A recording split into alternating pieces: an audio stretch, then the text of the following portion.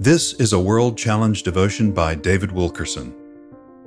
Out of the abundance of the heart.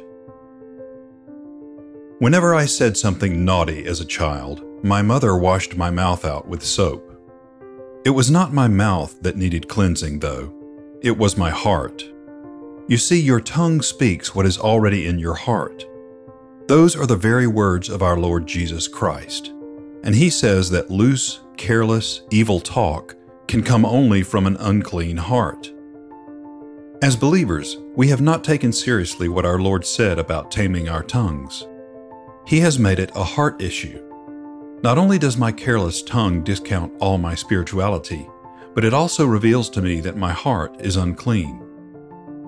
If I gossip, tell off-color jokes, run down other people, raise my voice and scream at my family, I must ask myself, what unclean, filthy stuff is still stored up in me that I could speak this way? I must examine my heart and ask, where does this come from? There must be something that I haven't dealt with, or I wouldn't be saying such things. Why do I go on gossiping? Why do I utter mean, careless words? What unsanctified strongholds still exist in my heart? Jesus gave this matter serious weight. How can you, being evil, speak good things? For out of the abundance of the heart the mouth speaks.